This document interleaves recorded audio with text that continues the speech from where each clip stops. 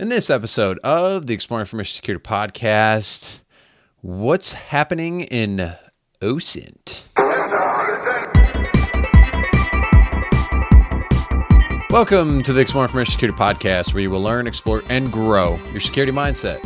I am your host, Timothy D. Block, and in this episode, we will be exploring what's happening in open source intelligence, or OSINT. So, this is one of those episodes where I was talking about the early beginning of this year of things I'm trying out. This is like an open mic type of thing.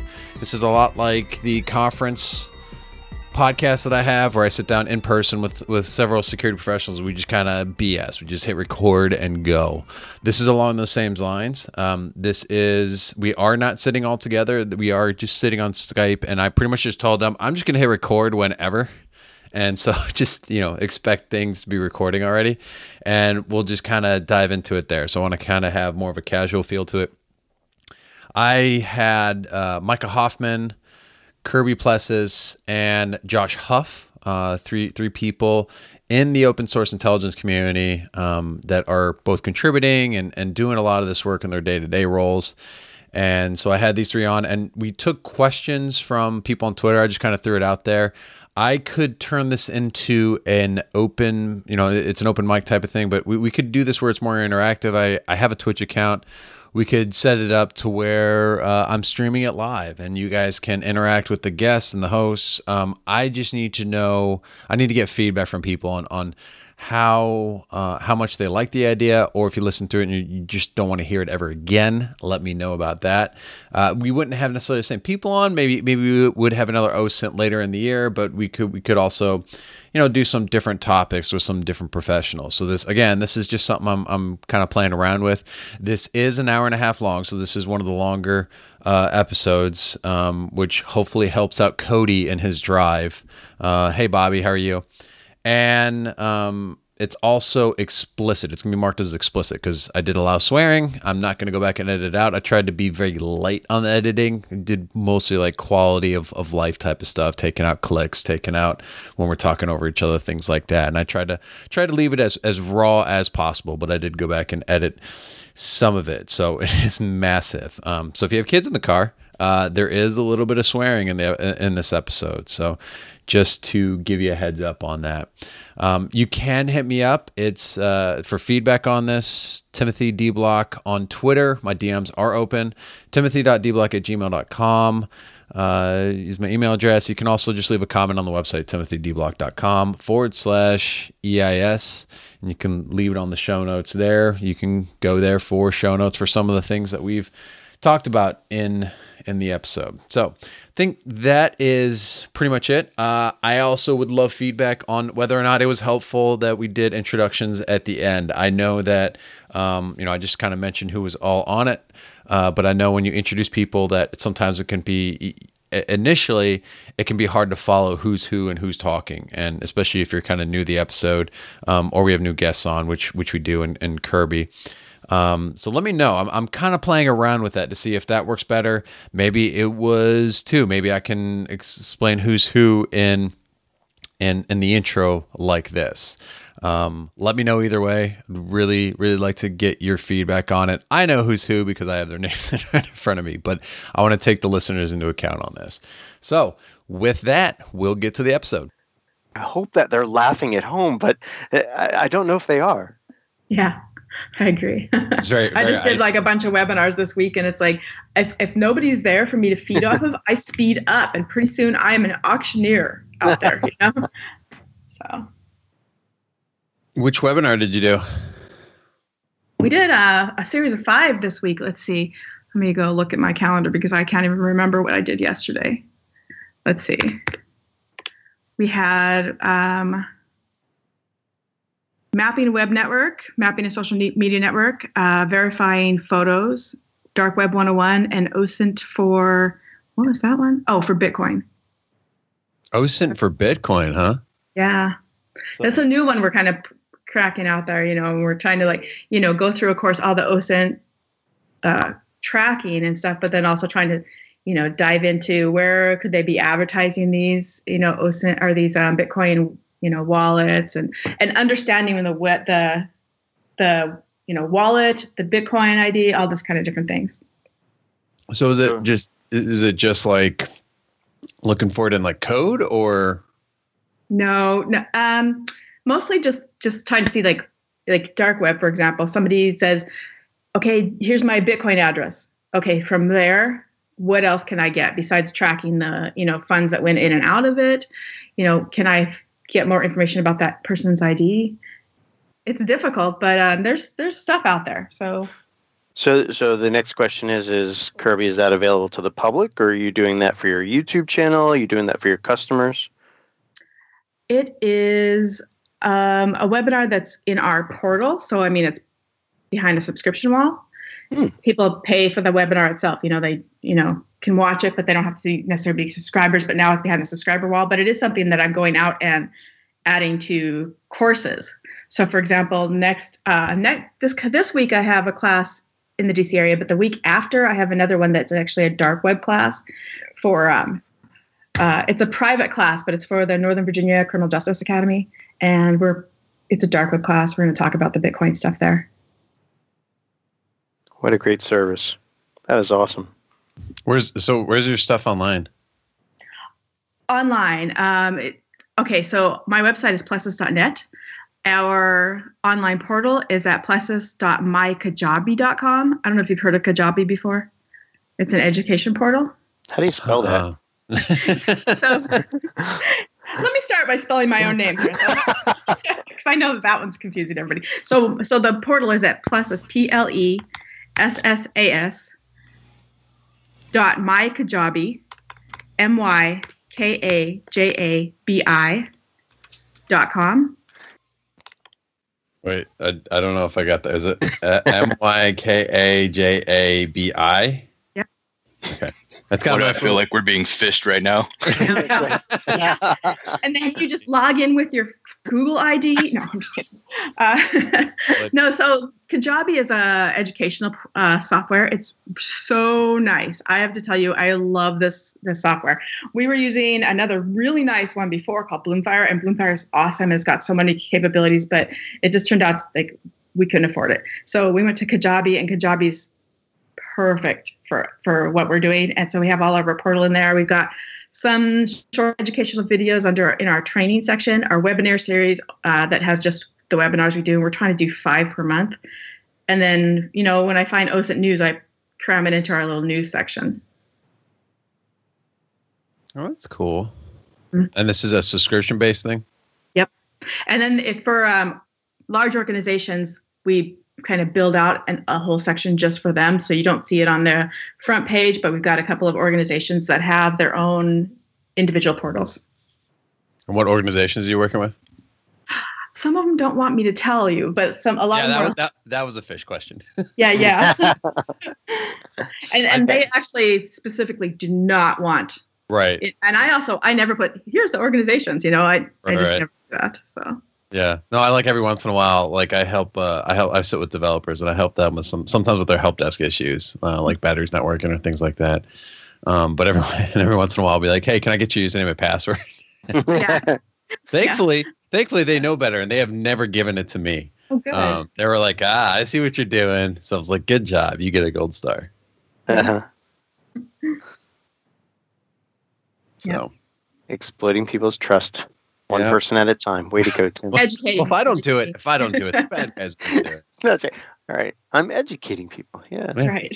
Pretty much what it is. I'm educating them by turning their email inside out. Yeah. Yeah, I also like to try to piggyback in on people because we've harped on them about piggybacking. So every once in a while, I'll just try to come in just to see if they'll actually stop me. My favorite targets though are like the people on the security team. And I actually tried to follow one of our juniors the other day, and he was like, he stopped me. He's about as tall as me, probably a little bit bigger. And he's like, no. He's like, you're badging in. I was like, good job. Yeah, this was just a test. I didn't actually leave my badge at my desk. Yeah. Oh, I have had done that before though. So, and then I actually did have to piggyback in on someone. So, yeah. Breaking rules. Yeah. Is that so? Would that be OSINT? Like no social engineering? It's usually thought of as like social engineering or even a physical pen test. If you can bypass the controls that would keep people out. If you're doing it without interacting with people, then it's probably more likely a physical assessment. But if you're doing it to try to trick somebody to let you in, then that could be within the realm of social engineering. Yeah. Well, yeah. Well, I'm thinking like, I don't know, is just sitting in a car, OSINT, like, watching people, would that be considered open source intelligence? If you're not interacting with it, you're just kind of jotting it down and gathering the information. You're saying like physical surveillance. Yeah.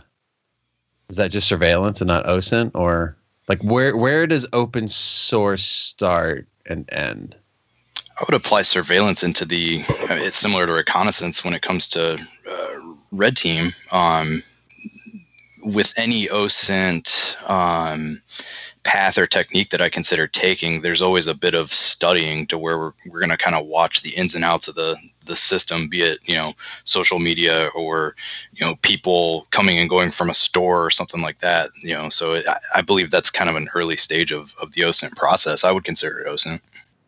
So I would almost draw the line of where recon goes into OSINT or where that barrier is by the accessibility of the information. So with OSINT, my thought is anybody could get this data. They might not be, or most people could gain access to the data. They might not be looking for it. For instance, OSINT can be going down to your courthouse and looking through physical permits that businesses have submitted there, but those might not be online. That's OSINT. Yeah, Sitting outside somebody's house with a camera or a device sniffing their Wi-Fi, I don't think of that as more OSINT. I think of it as more as targeted recon. I kind of agree with you. So have you heard of the term gray literature? No. Anyone? So gray literature is kind of like what you said with the courthouse documents where they're maybe not online. You have to actually get them, but it's still considered OSINT. So I'm just trying to see if anybody has anything online about this. So, yeah. So if you even search OSINT and gray literature, so the idea is like maybe a newsletter published. It's not online. It's something that's published physically, put in front of like a grocery store in some neighborhood, and you have to be in that neighborhood to actually go get that newsletter. That's still OSINT. It's just gray literature.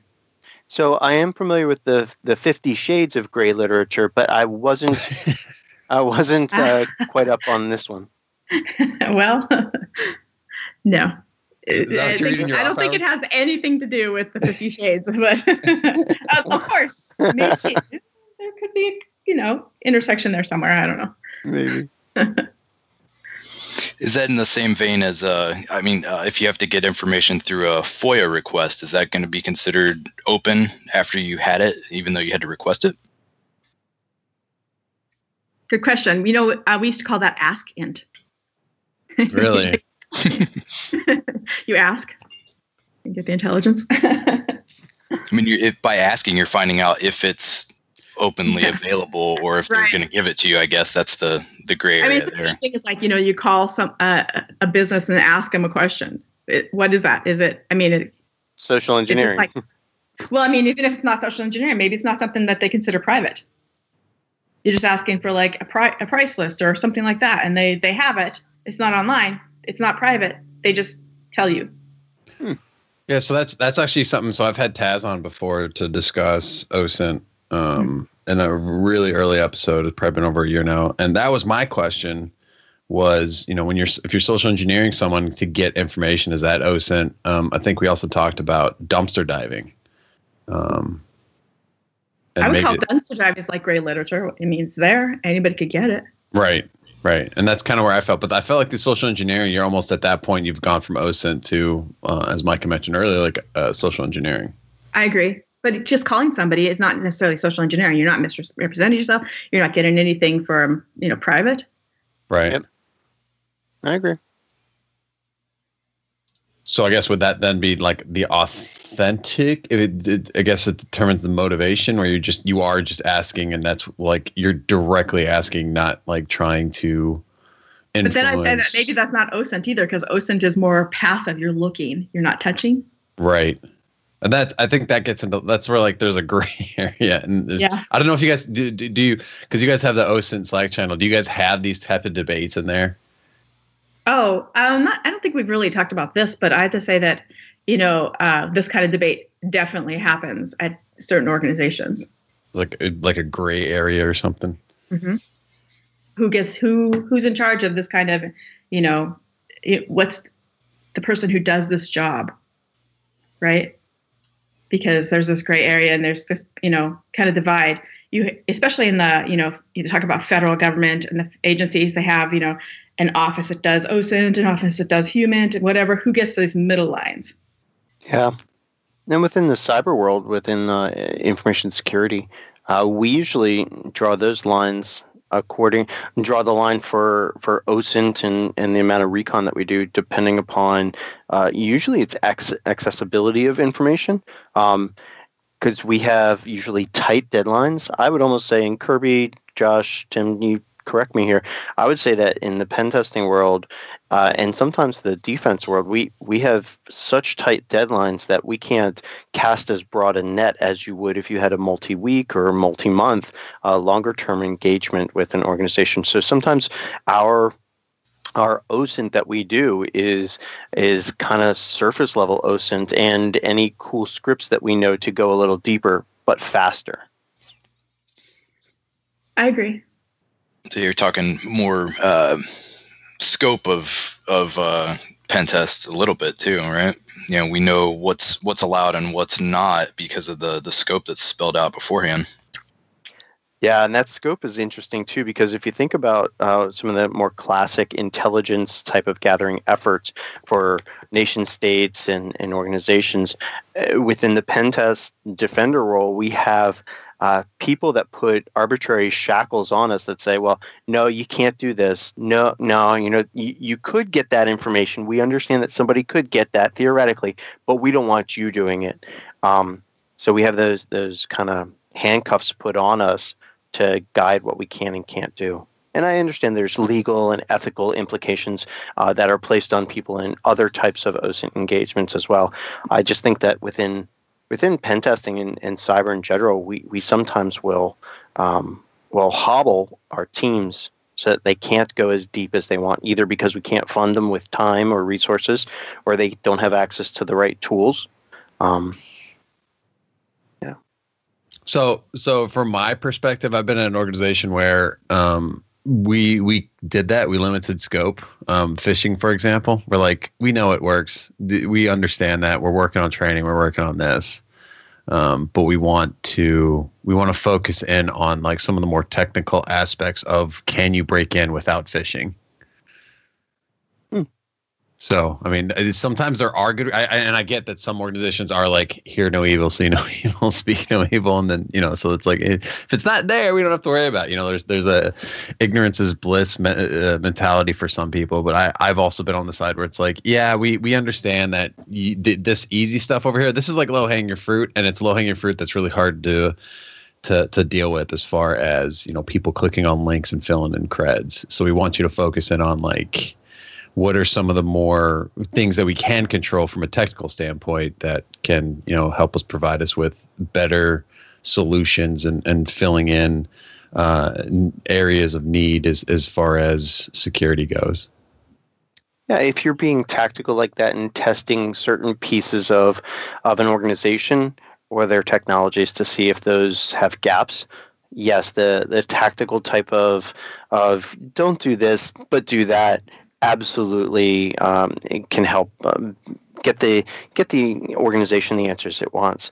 I have seen more general pen tests, more general assessments, where an organization says, "Hey, do anything you want." Oh, but don't do that. It'll be too easy, and it gets a little frustrating. Even if we move beyond OSINT just to general pen testing, taking things off the table can give or create or continue to keep organizations in focusing on things that are not in their blind spots.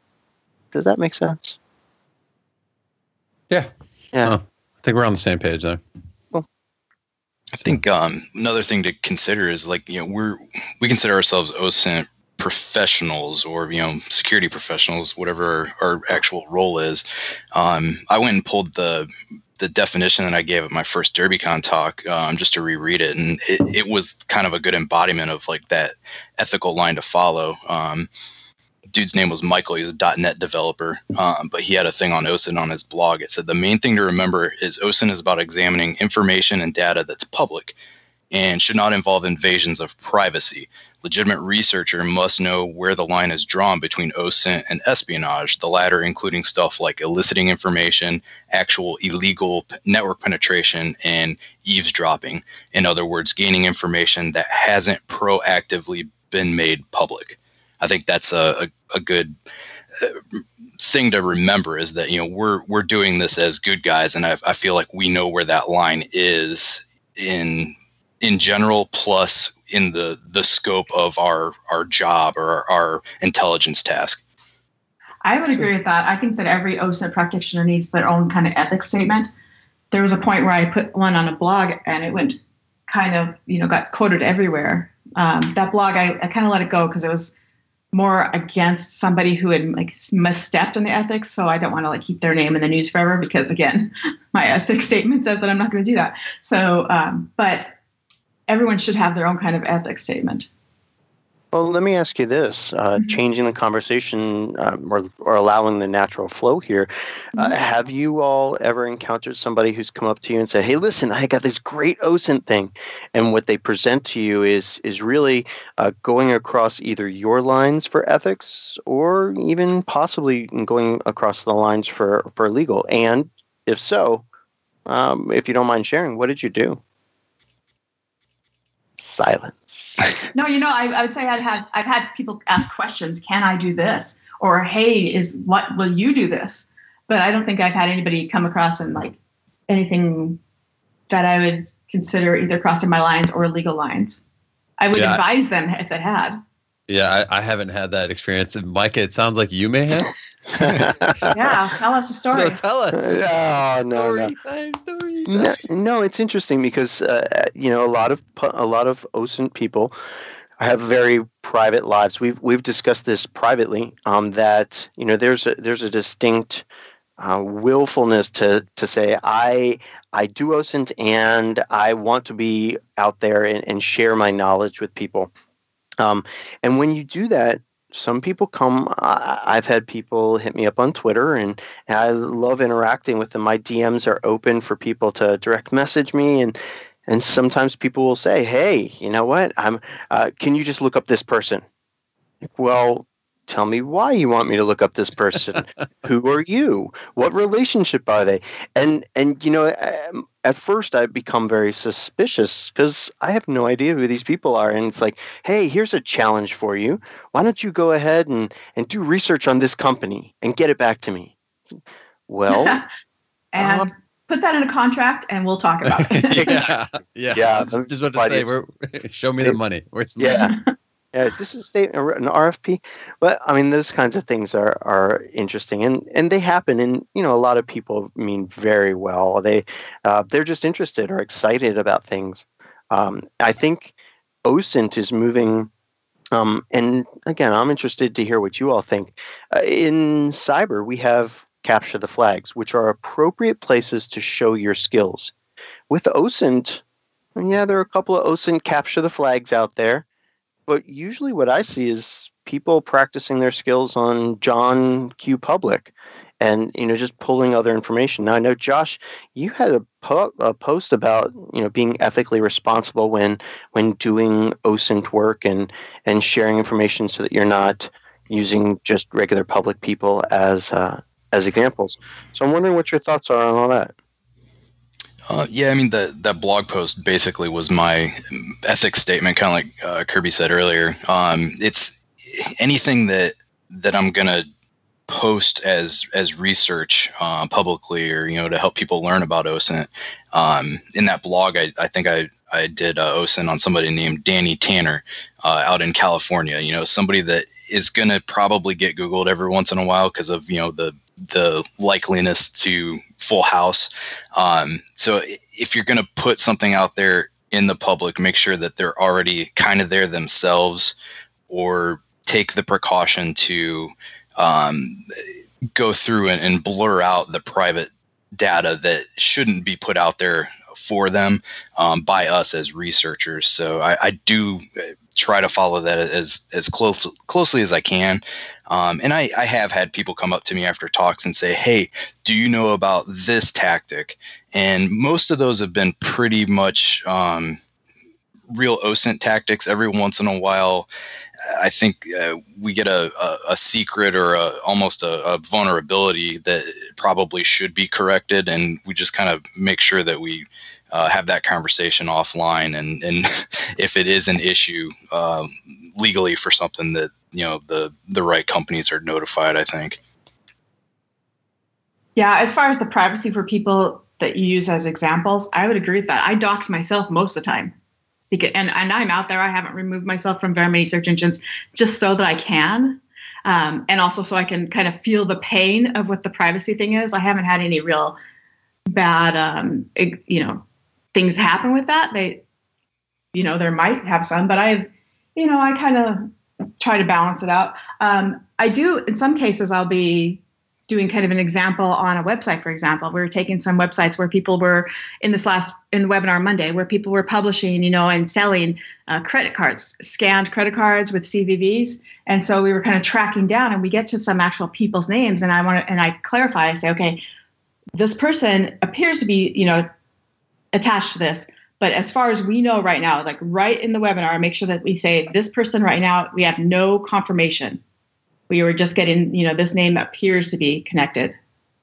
But when I publish videos, for example, I'm about to publish a video on just a simple video on finding the Facebook ID, the different places where it is, inside the webpage. And I'm going to blank out a lot of names and ID numbers. And it's going to, look funny, but you're still going to be able to know where it is, And I do it on my own, so you can see mine. But I don't want to, the other kind of examples. I don't want to expose anybody on YouTube forever. Yeah. So I actually have a question for Josh, because Josh did reach out to me several months ago. He's like, hey, can I use your name in like some kind of competition or something? Or maybe it was like a CTF or something. Did anything ever happen with that? No, I think it's a future project. Okay, yeah, I just didn't know if you had like done some with it, and I was just like, you never like told me, hey, it's live or anything. But. No, you're not out there in a hidden blog somewhere for people to find. not yet. Not yet. Yeah, Josh, I think one of his first presentations was at Colasec, and I was like, you can use me if you want, and I was actually curious to see what he could find, which I don't think he really found a whole lot. No, I think your deepest level stuff was like some of the old blog things, and those are interesting. Doing OSINT on yourself, it's always fun to find those like original like internet things that you put out there a long time ago. Right. I've got I think a PlayStation forum somewhere that's got my Beowulf 88 handle tied to a Metal Gear Solid like online record or something. Nice. I got a more embarrassing one. When I was in college, way long time ago, we had Usenet groups, and I was active in biking at the time, and I just had a bicycling accident and just laid my bike down and got road rash all up and down my leg. It was terrible, and so I started shaving my legs because when you're doing racing and stuff and you lay your bike down, it's painful to have all those hairs and the open wounds and infection. And I hope this part gets removed from the podcast. But so I submitted some stuff about shaving legs and stuff for biking purposes to a Usenet group. And like 10 years later, I pulled that up. I'm like, I hope one day this goes away. And it did. It went away for like 5 years. And then Google's like, hey, remember those Usenet groups? Yeah, they're now indexable. You can search it. No. So Micah shaves his legs. No, I did it one time. Do you really want me to remove that from the podcast? No. I feel like that needs to stay in. It's fine. It's out there. Hey, it really does speak to finding out what's out there about you. I did a talk, as Kirby mentioned, I did a talk for my company where I said, what can I find out about myself in 10 minutes? Just using what's out there. And I, unlike Kirby, I do try to remove some parts of my persona from the internet. So I figured, hey, this is on a security aware person that's done all of the right things or a lot of the right things to remove their data. Let's see what you can find. And I'd gone into all my social medias and, tweaked the privacy settings. But what I found when I was making these slides is that one of the social media applications that I use changed their privacy settings since the last time I had used them.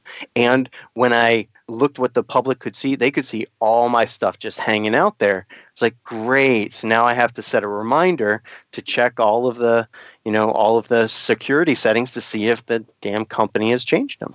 Right. That is one of my pet peeves, that they, if you don't, when they change their privacy settings, if you don't decide to delete your account from right then you have agreed to their new privacy settings and you're not using it anymore. Something like MySpace or Friendster or whatever. Too bad. Yep. Yeah, I feel like I've been fairly careful. Like you, Kirby, I kind of balance it. I mean, I have a podcast, I have a website, I speak. So there's going to be some level of information out there on me. But I try to minimize how much my family's out there. And, you could probably go to public records to find a bunch of, addresses I used to live at and things like that. So I haven't gone back and necessarily wiped out all that stuff. But I've always tried to be careful with a lot of that stuff just at the outset. I can remember I deleted my Facebook when they announced graphs. I was like, nope, I'm done. And that was more just a placeholder anyways. And, I do have still LinkedIn, I think is one of the shadiest social media websites, but it's out there for, it's also out there for a professional reason, right? Yeah, I always say that in my courses. LinkedIn is the creepiest one and nobody knows it.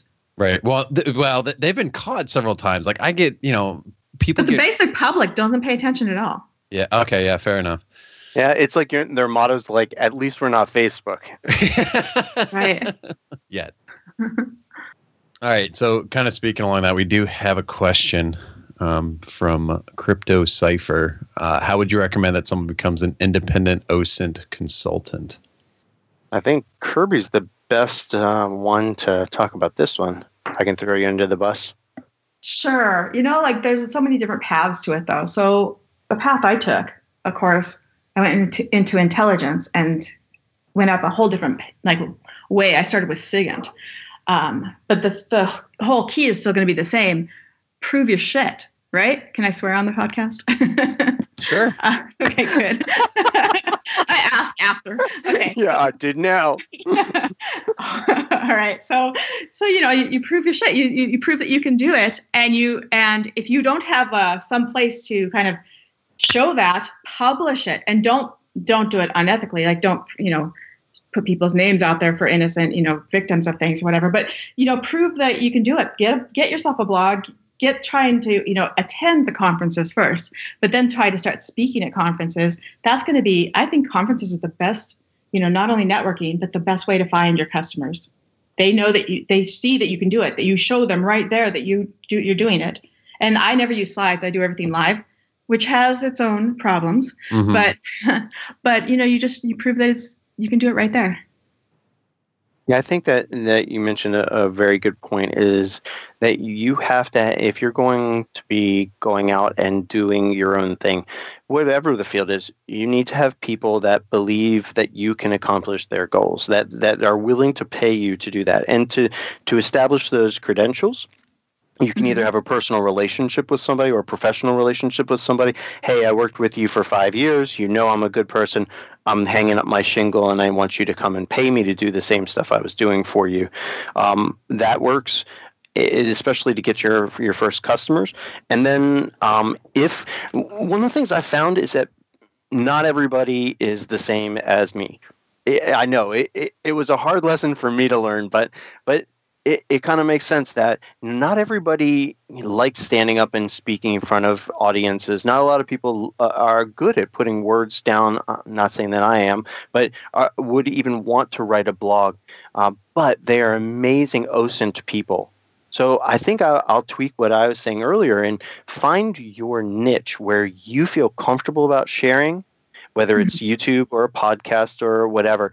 And if you're looking to cast a wider net for your customers, find your niche and then do whatever it is that you do best. Yeah, you got to know your confidence level for sure. So I'll echo Kirby. Know your shit. Because one of the things of consulting is you're going to have to do consultations with potential clients, and they're going to straight up ask you, can you find this? Are you going to be able to go on the dark web? I think so. Somebody's posting stuff about me on the dark web. Well, if you're not the best at searching on the dark web, that's going to come out in your immediate response to the client. I have a lot of consultations for digital forensics, and it's the same way. I think somebody's doing this on their mobile phone. Are you going to be able to give me the messages that they're using inside app number 1, number 2, and number 3? And I need to be able to tell them we're not going to get a whole lot out of app number 1 because of encryption, but 2 and 3 are going to be wide open books. So, if you know that the communication is in those channels, yes, I can get that information for you. It's going to be that confidence level that you communicate to them when they're potentially going to give you their business. So what experience is really helpful? Kirby mentioned SIGINT. Would something like private investigation, like working for a private investigator, I guess maybe something else I'm not thinking about? There's so many paths into it now. But yeah, private investigator, or else maybe you're a developer for one of the startups over in Silicon Valley and you see how this stuff works. Another one that's great is marketers. Marketers are great at this stuff. They just use it for a different purpose. Yeah. Annoy me with spam. No, I agree with what Kirby says. Absolutely. In fact, one of the things that I found was, I don't know if you know him from SANS, Jason Blanchard. He's spoken at DerbyCon and some other places. He's like a really cool marketing dude for SANS. And I was able to talk to him about Google AdWords and the Twitter promoted tweets and all, and to see the back end on what these systems that are based upon our marketing and advertising can do. It's essentially doing what we want to do. Jason, in one of his talks, was talking about how to get get a job. He went ahead and created these very tight ads that he delivered to a very tight population of people via social media, and he targeted them day after day after day. And you think about it, sometimes when you're doing OSINT, you're focused on a group of people, a certain demographic. And so, the marketing tools and advertising tools can be very powerful. And just marketing skills, too. Forget the tools, but just the know-how. Yeah. Very good point. Mm-hmm. The mindset. I think that's one of the main things, that Josh and I were talking about this, is having an OSINT mindset it's extremely important. Not just accepting what the tool gives you, but wondering what the next piece is. What would this mean to somebody, or why should I care? Having that, let me take this a little further. That's an incredible trait to have, and it can be taught. But a lot of the people that I've seen that are amazing OSINTers or pen testers, that's just how they're wired. I agree. That mindset. I don't think you say it can be taught. Yeah, it can, but that person's got to be interested. Yeah. Now, what do you, clarify that mindset a little bit? What do you mean by that? If you're consistently practicing OSINT, you just start to get a feel for the way that things are connected. I guess the simplest example I can give you is locally I'll shop at Target, and every once in a while I'll get a coupon set from Target that is specific coupons for things I've purchased from them. So I start thinking, all right, there's a marketing connection here. What is it? I use one credit card when I shop there. I don't have any Target credit card. I don't have any, there's no like rewards program that's, siphoning my data. That means that my bank is sharing my purchase information with Target, and then they're sending me the coupons to get me to go back. That's the way that I think. My credit card is connected to Target's marketing, and Target's marketing gets enough data to reach back out to me. That's that little chain link of things that I think about. And you do that with OSINT too. The email address is tied to this person's Twitter account. The Twitter profile has their Deviant art profile. And like you just know that all those connections are there. And the more you do, the more of those connections become kind of apparent, or you can figure them out. Yeah, or you just know that it might be out there. I think the way that I like doing things, and I have a process for.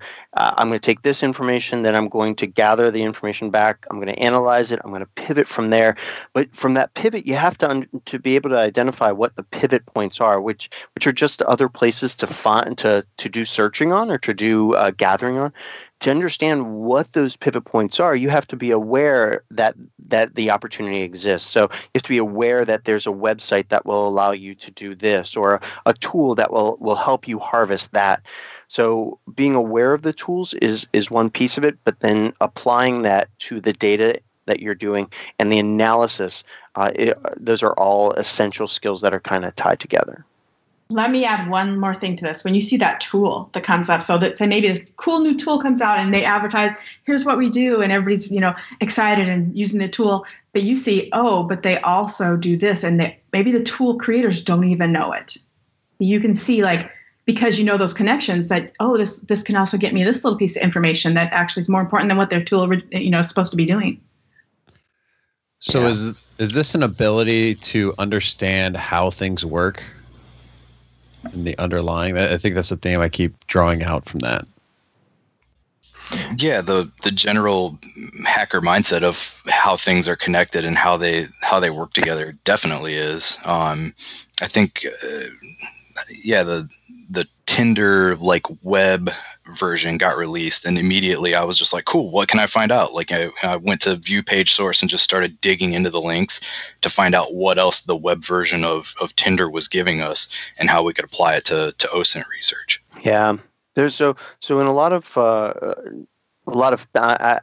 pen testing in cyber fields, there's this body of knowledge that you have to have. You have to understand how networking works at the TCP, UDP, IP, other types of networking.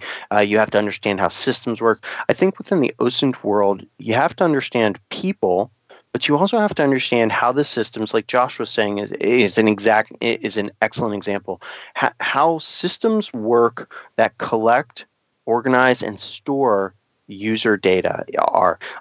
If you understand, I had somebody come up to me in the class one time, and he said, listen, I used to work within one of these data aggregator companies, and I can't tell you about what we used to do, but the sheer amount of information that we have based upon all of those wonderful cards that you use for loyalty at CVS or other places, and all of the information about your driving habits and where you go.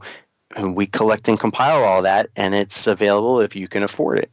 So understanding that that's out there can help you, one, be a better OSINTer, but also it helps just normal people understand how to minimize or possibly minimize the data that's collected about them. Tim, you mentioned about Facebook and some of the shady things it was doing. Kirby mentioned LinkedIn doing similar stuff. People have the ability to opt out of using those platforms. Yeah, they still will have profiles there, those shadow profiles about things that people are posting. But I've actually dropped off of Facebook because I don't like the things that they're doing. Can I add another example? Kind of talking back to Josh's example about Tinder. And No. Josh, I think you're actually the one. No, okay. Never mind. Well, I think Josh is the one who actually brought this up. The new SnapMap one. Most people are going to go and look and be like, "Oh, yay, SnapMap! Now you can watch, whatever on the web." But you can also download the videos directly from there, and that's one of the problems that people are having is actually getting the stuff off Snap without alerting people. I mean, there's techniques, but why not make it easy and just download it from the SnapMap, right?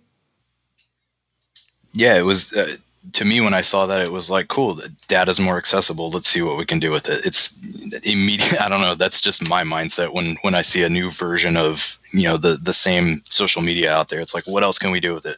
Go. Well, but to Tim's point earlier, you said, what else can we do with it? But you were looking at the HTML source code of the page, and you did bring some of those more computery skills to OSINT to say, well, I can look at where this is happening, but look, now I have a direct link to a video, and I can download that. So I guess, Tim, going back to the original question, yeah, you have to understand computer systems, human systems, and those places that put everything together. Good. It's a nice little wrap up. I like how you just neatly packaged that up. Yeah.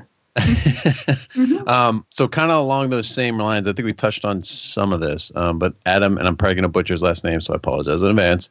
Schweizer on Twitter asked, and he actually asked a few questions, but I think we've already covered some of that, so I'll just focus on the ones that we hadn't yet. What job roles are using OSINT the most? What job fields? What job roles? And maybe I can. What job roles? Yeah, and maybe I can clarify further, or kind of give an example here is, or just answer the question myself, and I'll let you guys tack on. I kind of see it as, and this is something because I work in an organization on a blue team. I see its usefulness just about everywhere. We have had some things that we've had to do. I can say like acquisitions within an organization, or if your company's making an acquisition, doing OSINT can be beneficial to the business side as far as making a decision about stuff, and also looking for red flags. If you're making an acquisition of a company that deals in sensitive information, is that stuff out there? Is there a breach somewhere that you could potentially find? Do they have a bunch of stuff and like things like have I been pwned, things like that. But I've also made the case for, I work with a development team, and I've seen their documentation for, they go out to competitor clinics and stuff, and they're taking like screenshot, or they're taking pictures with like their phones of how they're doing things, how their interface is set up, and then they're bringing it back here and kind of building out an interface that's either similar or different. And I was like, we can go look for like code on the competitor. We can go, see what they have out available that maybe they didn't secure. Do they have an S3 bucket out there with a bunch of useful information that we can use internally? So I don't know. I as far as job roles go, I feel like OSINT is a very broad and useful for a lot of different people. Well, and Kirby, correct me here, because you've been in certain areas of OSINT that I haven't. What I think is that in the recent years, OSINT has taken on a different shape. It used to classically be recognized within the Intel community as open source intelligence, which could mean everything from radio signals and television signals to computer systems, and stuff that was on there. But now, I mean, as you mentioned, OSINT is something that's more of becoming a mainstream term, where we're talking about business competitors, like what you were talking about. We're talking about parents that are going online and looking to see information about their babysitter or their nanny or the daycare. It's looking at research. It's looking at information online to answer some question. Would you agree with that, Kirby? I would. When you say the question, to me it sounds like he's asking, what's the market? Who's my customers if I decide to be a professional at this? Everyone is your customer. There are so many different avenues for it. I tend to look specifically down intelligence and investigations paths, but there's so many, and I realize like how big this field is, and there's a lot of room for more consultants and specialize on a niche at first, but there's so many different possibilities. Yeah. Yeah, I've had phishing emails where they send me phishing emails, say, hey, is this a phishing email or not? And it ends up being a marketer or recruiter or something. And, I found out that because I went online and Googled it and pulled up their like Instagram account, which isn't anything related to their business account, but it's like, okay, yeah, this is a real person. Yeah. And within the business field, depending upon where you live, we talked earlier about Europe's privacy laws, but depending on where you live and what your company wants to do, there's a lot of just regular business processes that can be augmented with OSINT, from the hiring and firing processes to things that are doing like executive profiles or high public figure type of profiles, to see what the exposure of somebody is on the internet, to doing things on the dark web with finding credit cards and other information that shouldn't be out there. There's a lot of things. I've got another example that kind of goes way off the side of these ones. So I have a friend who at one point had a firm that was just profiling Iraqi politics. This is post-invasion, but he's profiling the low-level ones so that companies could decide whether they wanted to invest in different industries in those cities. So you could do that in the United States. You could profile the different, you have a small town in Texas, you could profile, hey, here's what's going on in this town, and here's the investment possibilities, and this elected official would be for it, and this one would be against it, and things like that. Wow. Yeah, that's great. Basically due diligence you can consider due diligence in a bunch of different arrays. I mean, professionally, I do digital forensics, but it's for a private investigation firm, and as you would imagine, for private investigators, OSINT is huge, and it's become, I think, more so in the last several years, kind of like the shift that Micah is talking about, because there's so much more access to everything. So many more people are online and connected with different, means, that there's more options there. The field investigators will ping me randomly on a case, and they're trying to locate, somebody, and where they would usually follow like a GPS tracker or something, they just got a Instagram picture that showed them picking up somebody at a school. And then, they'll send that to me and say, hey, can you pick out enough of this terrain to tell us where they're at? Sometimes we can, sometimes we can't. But that's, the expansiveness of the OSINT as a field. There's a lot of different professions that you could leverage your way into with OSINT as a skill. So I'm looking at Adam's question on Twitter here. He has a whole bunch of other questions in there. Like one of them is how much computer science is needed to do OSINT professionally. Can we tackle that one real quick? Well, I kind of felt like we did when you were talking about Josh, but yeah, if you guys want to expand on that. Yeah, just briefly. I think, computer science type of skills, programming, understanding networks and all, it can help you in certain parts of OSINT. The thing that I've found is more helpful is understanding web technologies, specifically since a lot of the information that we use in OSINT is either on a website, a web service, a mobile device that sends information over the web. Understanding that, but also getting inside the people's heads, that OSINT mindset of what would a normal person do, or where could I look?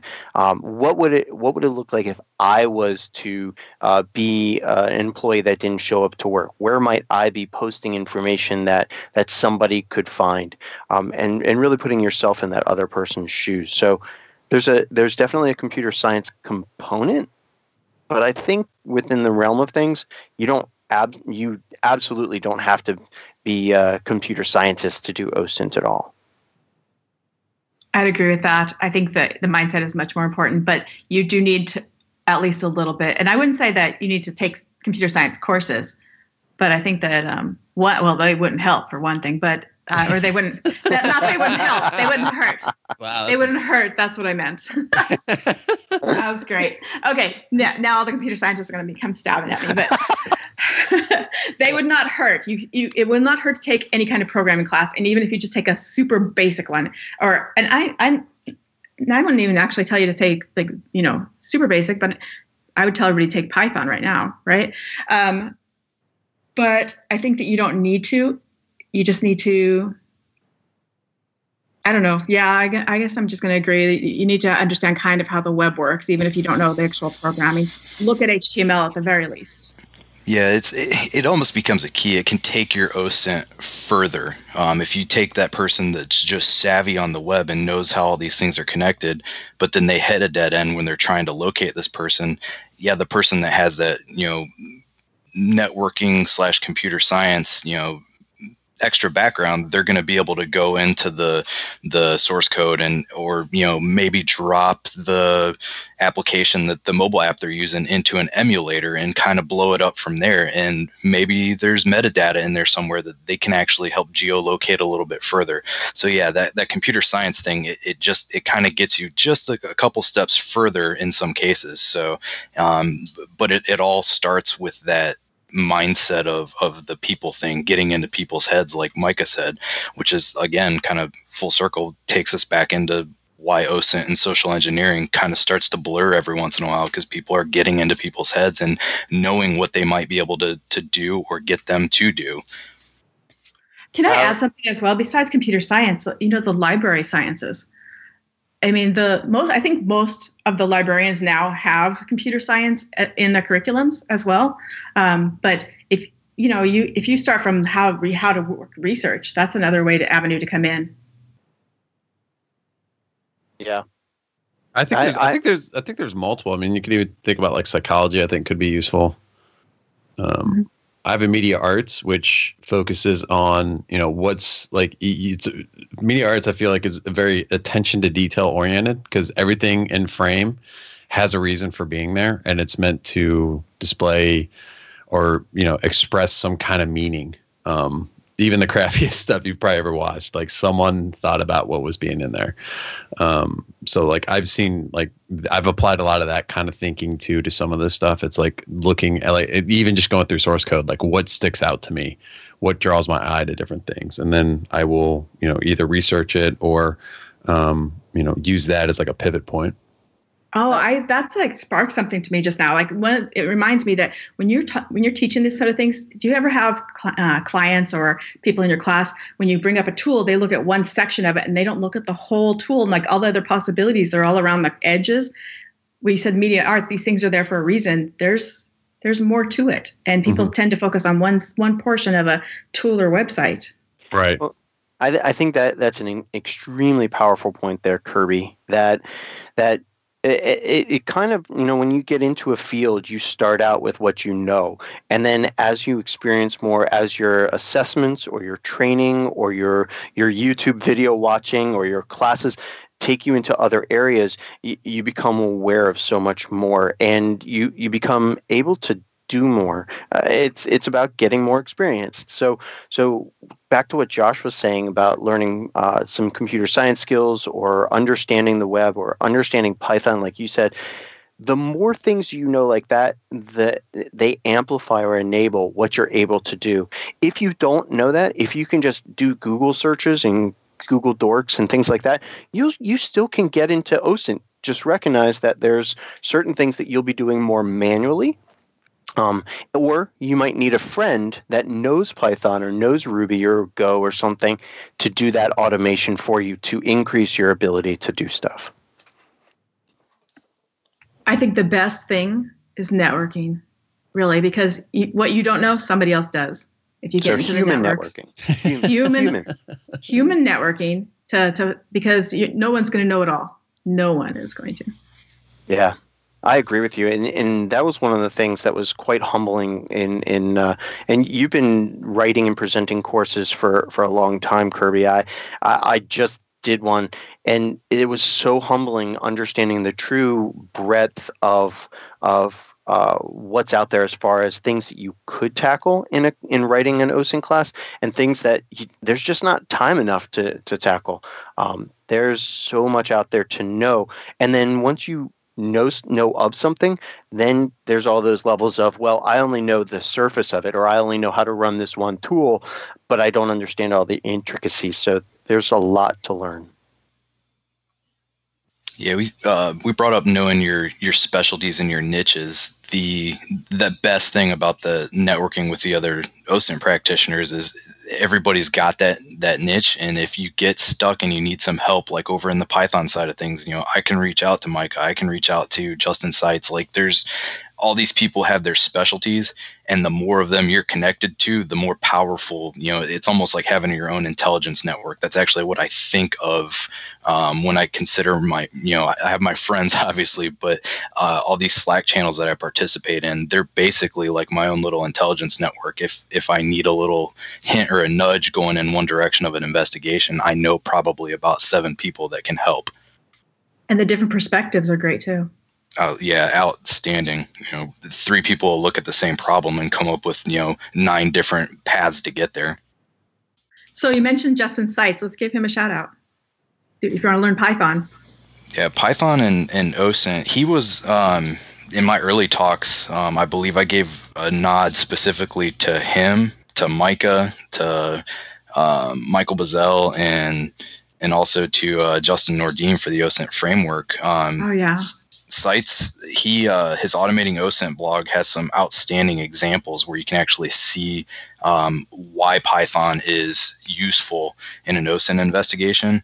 And then also he produced Hunchly, which pretty much I think almost all of us have had a hand on one of those licenses to actually document our OSINT research. It's, as far as I know, pretty much the go-to out there for documenting your work and actually presenting it professionally. And who was that again? It's Justin Seitz, automatingosint.com. I also agree with the Hunchly. If you're just starting out as a consultant, use Hunchly because one, it'll collect everything. You'll know your pathway, how you found something, because your client is going to want that. But then it'll also come out in a nice report for you, and that's all you need to do. Hand it in. So Adam also has a question about what are the most common barriers to get into OSINT. I would almost say it's the opposite, that OSINT is something that anybody can do. There's resources online. You can just start finding things. The challenge that I would say is, what are some of the barriers that really make it safe, or the barriers to doing OSINT safely? There's certain areas of OSINT that are just on the surface level, and they're quite simple to do. Business intelligence, doing information in social media, but then certain parts of OSINT dive into hate groups and other areas where you really have to be careful about what you're doing, what you're saying, where you're going, and what profile you present to them as far as your system, your browser, and also. So I don't think there's a barrier to doing OSINT. I think there should be a barrier to people just jumping in and penetrating these groups and saying, look, I'm OSINTing this hate group, and then making themselves a target. Can I add there's a barrier that Micah has identified? It's in your own brain. That's what I was going to say. Yeah, I'm going to point it to you. Oh, man. All right. Tell me more. Come on, Micah. You have a whole talk on this. Are you thinking about imposter syndrome? Yes. Hey, imposter syndrome. Yeah, I think so it's really about confidence, I would say. Confidence in your abilities. And really, we were just talking about it just a second ago, that there's so much to know and learn in OSINT that many times people don't consider themselves to know enough to be effective. But when you compare yourself to things that Kirby or Josh or Tim have done and say, man, I'm not even doing half of that stuff, it's okay. We can all do a very competent job at OSINT without trying to know everything. In fact, the way that I try to do my work and deal with my imposter syndrome is understanding that I can't know everything. But like Josh said, I know people that do know stuff, so I will pull in those specialists, and I kind of create my own A team. If I can go back to TV shows from the 1980s, where I have somebody that's the coder, I have somebody that's the person that works with jihadists, and I can ask them for information. Yeah, I'd say that my A team I have set up as well, and it's important that human network is so important. Mm-hmm. Yeah, Josh knows. I go to him all the time with questions. That one slide that you've got on your imposter syndrome talk is awesome, because once you get into that networking role, the one I'm talking about, it's what I know and what others know, and it has all those little intersections. Once you build out that network, you can pretty much just stamp that out into one thing and call it what me and all my badass friends know, and it's a giant spider web. It's great. Yeah, I still feel I still will see stuff that's tweeted or pushed into the OpenOSINT Slack group or something, and I'm like, man, I should have known that. Why don't I know that? Damn, I gotta go. I actually have a huge list in one of my my cloud repositories of shit I don't know, and when I get a little down or when I get a little bit bored or whatever, I'll pop open that list and go, all right, time to play with some Telegram or some Tinder. Well, maybe not playing with Tinder, but you get the idea. You get the idea. So when is OSINT illegal? And this was Adam's last question. I'm not a lawyer. That's probably a good thing to mention. Let's start with that. There's two barriers that we've really set up here within the scope of this podcast. One is an ethical, what you are or are not willing to do ethically, and then the second is legally, which is what laws, does the judicial system in whatever country you're in or doing OSINT in have to say about it. I do not know the laws in all the countries around the world, but it's my understanding, and again, Kirby and Josh, you chime in here.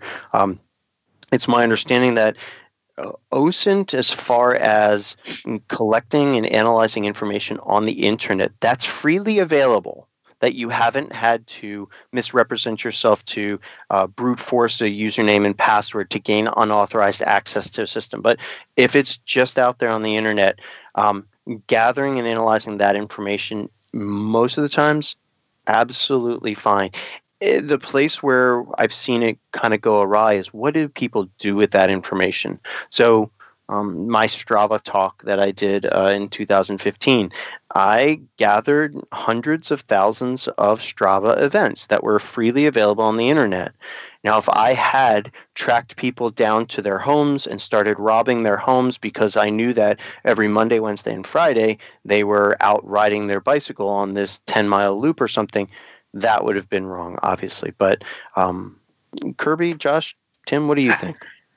I'm going to agree with you there. I'm going to say that when you collect the information, if it's freely available out there, that's legal. It's what you do with it. And my example would be like doxing somebody for targeted harassment.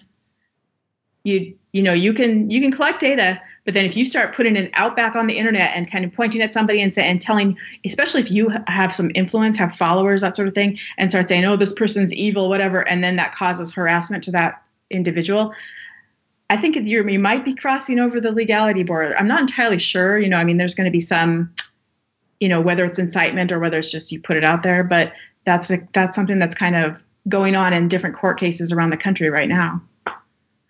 Yeah. So Chris Hadnagy just had his foundation come out. I'm blanking on the name. Oh yeah. Innocent Lives Foundation. Yeah, the Innocent Lives Foundation, which its whole objective is OSINT, child predators, online child predators, to try and unmask them. Now, the thing about this is that they are like in collaboration with law enforcement. So that, we're kind of getting into the gray area, but I'm sure Chris has, crossed all his I's and dotted his T's, which I know I just said backwards, but it's early. He's going through the proper channels to make sure that is a legal thing. I also think there's gray area around, hitting the news right now is S3 buckets. So if you find a publicly available S3 bucket with a bunch of sensitive information, if you go and just download all that, that could cause problems. That's something that I would not want to even be, touch with a 10-foot pole. If I were to see something like that, it's report it to the organization the best you can, which may or may not always be possible. There's an example, for that too. Yeah, a case example. There are gray areas again, we're not lawyers, so we can't speak to it. And I think a lot of this is also going through the law system as like new things. So people are getting in trouble when they had good intentions. And the government is trying to catch up on it, particularly in the U.S. I can't, again, like as Mike has said, speak to other countries, but within our country, there's a lot of trying to catch up on stuff, and so if you go just like download a bunch of sensitive information, that can be trouble. Yeah, I agree with that. Well, and also it goes back to your platform. You know, where are you doing your OSINT research? If you're doing it on your main desktop or laptop computer, or your personal mobile device that has yourself logged into Facebook and Twitters and has your personal data, if you're downloading stuff from S3 buckets, or you're downloading stuff from other websites, or visiting some of those more interesting places on the internet and not protecting yourself, then you could rapidly become a victim. Because let's face it, you know, there are people out there that understand that when I see a document that says passwords.xls, I'm going to download that and open it. And if there's a little pop-up in it that says, hey, you know, the macros are in, you have to enable macros in order to access the passwords here for security, I'm going to click through that. Well, doing that on my main system could easily get me exposed to a Trojan or some type of exploit tool. So making sure that your platform is safe, secure, and isolated is extremely important to conducting OSINT investigations properly. This can go back with the passwords too. You get that passwords file. It's OSINT that it was just hanging out on the internet.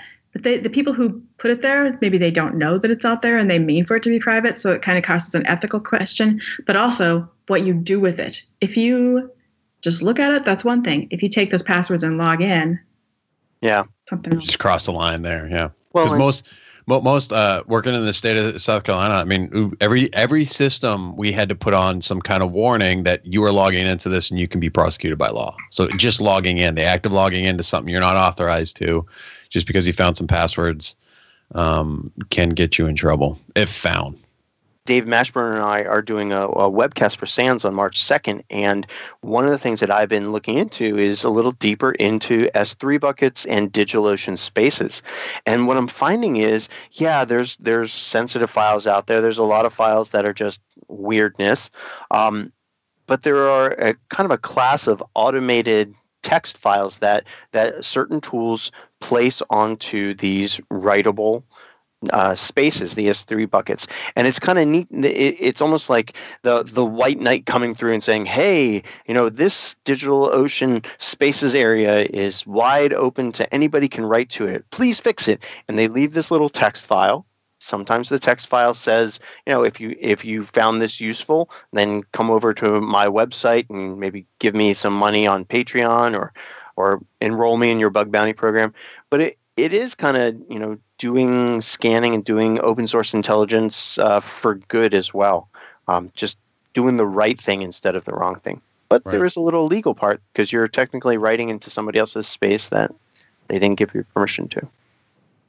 Yeah, absolutely. So I guess kind of wrapping up here, and this is a great question to head towards the end on, from Oak Investigation Services on Twitter. What is your go-to resource or tool besides Google? Kirby. I would almost say that it has to be some of the tools that point to other tools, like for example the OSINT framework, and the new one coming out from the Twitter user Technisette. There's a link list. Yeah. Well, I actually use Kirby, so she would be my go-to. No, I agree with Kirby. I think when I look at, if we're talking about tools and websites, obviously OSINT framework and the start.me page by Technisette, but also one of my tools of choice now for a one-stop shop that is just amazingly well developed and free, as in beer, is Spiderfoot by Steve Mikulev. It's a great tool under constant development, and it really does whatever type of OSINT you want it to do, from finding information about people to IP addresses and more. Josh, did you have any? Definitely voice up the collections like the OSINT framework. I still find myself jumping over to inteltechniques.com's tools page for a lot of the social media jumping around that I do in Facebook all the time. That's definitely one of my go-tos still. But yeah, those two for sure would be the top of the list for me. Here's a question for you guys. Does anybody still use RSS at all?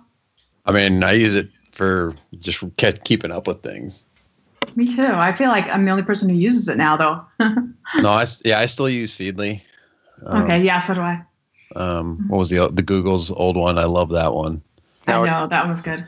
Are you going on to Feedly via your AOL account from the CD, or do you have to dial-up modem for that? No, I use dial-up. Dial-up, yeah, it's good. Satellite. Yeah. Satellite dial-up. I like the lag. No, I haven't used RSS in a long time because most of the time what I want is I need an answer to a certain thing. So I don't know. I haven't made the time to do RSS anymore. I think of just like as far as awareness and what's going on a regular basis. What is going on in the background, Josh? My gosh. Oh, he stopped. I think he's doing Zumba or something. It sounds like he's typing on like an oldie-timey typewriter. Maybe. Either that or I thought it was like a phone ring, so I was like, it's going to end. And then it never did. And now he's muted. He won't talk. I ran away. Sorry. It wasn't me this time. Yeah, so I mean, I just use it for just keeping up with the industry and even just, baseball and video games and things like that. So that's what I use it for too. But then there's some kind of like specialty cases where I will put, some folders together for different cases, I guess. I guess also, I guess kind of along those lines is Google Alerts. I like setting those up for... I set those up into RSS. Oh, you can do that? Oh, yeah, go into it. That's the best way. So it's, who needs more email? My inbox is fairly clean because I set up rules all over the place. Anytime I get a marketer, I started doing that like within the last several months, and it's actually been really amazing. I mean to. I need to do that. I do. Yeah, it takes like you just do it over time. But now I have like, I get 2 to 3 emails in my actual inbox and like 46 in a vendor folder that I have set up that I still like. There's still stuff I need to check. So I go in there and just look at it. And if I don't see anything, it's just check the box for all and then delete. That's also a really good way to clean up older emails from stuff too. So. All right. Was there anything else you guys want to make mention of before we wrap up here? Is this the shameless self-promotion section?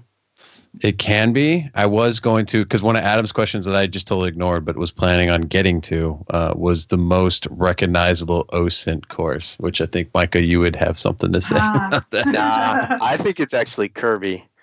But I'm getting there. Mine are all private, so. Oh, all right. Boom. Yeah. But you can subscribe, right? So let's actually go along that. Like just regular people can just sign up, or is this usually just organizations that get a subscription? No. Regular people can sign up to the portal. That's not my normal course. My normal course, I travel around and I do classes. That's usually a private thing. I do speak at some conferences. So I'm going to say that SANS course, and that's going to be a lightning rod. I mean, I think that having an organization like SANS behind a big course like that, you're going to be getting a lot of business, I think. I'm hoping. It kind of goes to, so the SANS class is a 6-day class, and it's a foundational level class where we go wide and with all touching a lot of the different areas of OSINT. It's a hands-on class. We'll do labs that are somewhat technical, but very easily digestible, because as we mentioned earlier in the podcast, I recognize that OSINT really is for everyone, whether you're an assurance claims investigator, a PI that's been doing physical work but not necessarily the cyber work, or somebody that's a hardcore pen tester. OSINT really is for everybody, and that's really the audience that I've been working on this class for. So our first class is in Tyson's Corner, Virginia, March 19th. We're open for registration right now. And after that, we've got a bunch of different places. We'll be headed out west. We'll be coming back to Baltimore. It's a good time. Yeah, and that's SEC 487 title, Open Source Intelligence Gathering and Analysis. Yes. I didn't think he had mentioned the actual course number, but no, I don't think so. And there's a really badass challenge coin that students will get if they win the CTF. I tweeted it out. Yeah, I don't know if anybody's seen it, but I saw it. That was cool. Yeah, it's pretty cool. The course, for a lot of the examples and stuff, we're using The Princess Bride, the wonderful 1980s movie, and So the challenge coin is Princess Bride themed. But the thing that people don't know about the challenge coin is that on one side of it, there's a red kind of area on the bottom that's blank. There's something special in that area on the actual challenge coin that's not in those images. So, yeah, pretty fun stuff. And I'm looking forward to teaching it and meeting some students. But Kirby, didn't you say that you were going to be at a conference this weekend? Oh, I am. I heard you were going to be at a conference this weekend as well. I am. We're both going to, head out to Northern Virginia and do B-Sides Nova. Yep. Be the is that February 24th? Yep. This probably won't be out by then, right? No, that's what I was just about to say. So, yeah. Okay, everybody, you just missed us at this conference. Wait, yeah. Kirby, was that B-Sides Nova awesome or what? I mean, it was amazing. That was the best conference. Yeah. And that embarrassing thing you did, nobody's ever going to know about. No one saw that. No one saw that. Good cover for me, though. Yeah, I got your back. All right. Cool. So, yeah, I don't know if you have in this class, going back to your SANS class, this will, because I'm going to try to get this out before it, but it's probably going to be too late to register. It might be. I don't know. The class might be full by then. And I see like the room rate for the course is set to close on February 21st, which I will definitely have it out by then. But if you can still sign up, absolutely sign up. I actually plan to be there, but I was talking to you and you said that there's going to be more dates throughout this year. Absolutely. Yeah. We're looking at a second running out west. Probably we're looking at Denver in the June timeframe, and then we'll be bringing it back to the East Coast in September. For B-Sides, not B-Sides, I'm sorry, for a SANS event up in Baltimore in September.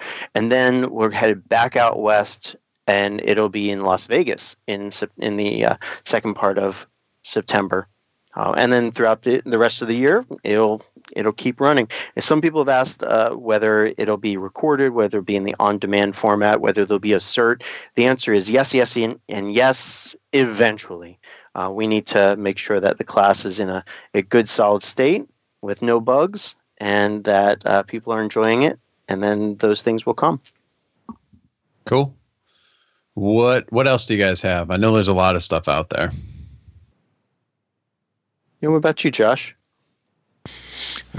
Conferences are going to be a little lighter for me this year. I'm planning on trying to maybe get out to CarolinaCon in April. Definitely hit up DerbyCon again this year. But we've got I got plans to kind of focus a little more internally on my my website at learnallthethings.net. I'm going to keep doing some good blog examples. And I'm going to re-record the real-time OSINT talk that I did at B-Sides Charleston last year, because the beginning of that got clipped on the video. So I'm going to redo that one, and I've actually got a few things to add to it. So I'll be looking to release some talks internally to my website, and just kind of doing some side project type stuff this year. So I'll be out there just a little more low key this year. Yeah, I'm going to be at the VCAN, Virginia Crime Analysis Network conference. That's going to be 23rd of March. I think that non-members can be in there, but if you're in Virginia, you should probably even if you're doing crime analysis at all, you should join this network. Again, that's March 23, and then I'm going to also do HTCIA in DC this year. HTCIA is High Tech Criminal Investigation Association. That is open to anybody who wants to join if you're going to do any kind of crime investigations, and a lot of it is forensics, but it's getting stronger and stronger on the OSINT side. It's kind of a fun place. Also, a great place if you are a consultant to meet customers. Awesome. I know Chris Hadnaghi has some advanced OSINT courses that he does either on his own or I know he did one at DerbyCon last year, and he's doing Black Hat as well. So just to throw out some more options for courses. So Josh and I did a webcast. Dave Mashburn and I are doing another webcast. Josh and I are going to be headed to CarolinaCon. I'm going to throw you under the bus there, buddy. I'll be at B-Sides Charm talking about some stuff, as well as B-Sides Nova, which just passed. and a variety of other conferences throughout the year. So if you are at any of those, stop on by, say hi. Yep. So now we're going to do something weird because I just hit record. And we didn't do any kind of introductions for anybody, which I want to try. I'm actually experimenting with this. This is a beta podcast for people that don't know. This is kind of along the same lines of the conference ones that I do. But this one's more, I mean, we were doing it on Skype. It looks like it's going to be about an hour and a half long. But if everyone could just introduce themselves, talk like their Twitter or any other websites that they want to promote. I guess, Micah, we'll start with you. Sure. Hi, everybody. My name is Micah Hoffman. I am a OSINT investigator and SANS instructor. My handle on Twitter is WebBreacher, and I have a website, webbreacher.com. Hi, my name is Kirby Plessis. I run Plessis Experts Network. We are at plessis.net. My OSINT experience is mostly intelligence and investigations. My Twitter handle is Kirbstr. That's KIRBSTR. That's it. Thanks. Cool. Hey, everybody. I'm Josh Huff. I'm a digital forensics analyst and private investigator in Columbia, South Carolina. My Twitter handle is Beowulf88, and you can check out my blog at learnallthethings.net. Yep. Yeah. So I'm curious, and this is for the listeners, is if this helped with, now that you've heard their names at the end, I'm curious about that because I've listened to podcasts before. And people introduce themselves, and then I forget who's who. So I'm curious if this actually works the reverse way. If it doesn't, I will absolutely then go back and for future stuff. Again, this is like a beta episode, so we'll work out some of the kinks on this. Well, thanks for saying that, Micah. This is Tim DeBlock, everybody. I'd like to welcome you. Yeah. This is at the end, so I mean, you can't really mess with it now. Yeah. So I think that's gonna do it. Any other last comments? Thanks for having us. On. Yeah, no, absolutely. Thanks for coming on. I think that's gonna do it then. If you guys want to reach out to me for feedback, at Timothy DBlock on Twitter, timothy.dblock@gmail.com. My website, timothydblock.com/EIS. This will be under the OSINT category, so be sure to go check that out. I'm going to ask you guys to send me all the links that you can provide, so we can provide just a ton of resources for people. And I was happy to see that people sending questions, considering I kind of did that last minute. This might be something that we do more open. As far as recording it live, so we'll fire it up, and then hopefully there's more interaction with people and things like that. But we'll see how this goes. If people hate it, then we'll never do this again, which makes this one of a kind. So it's been great, guys. Thank you, and that's gonna do it.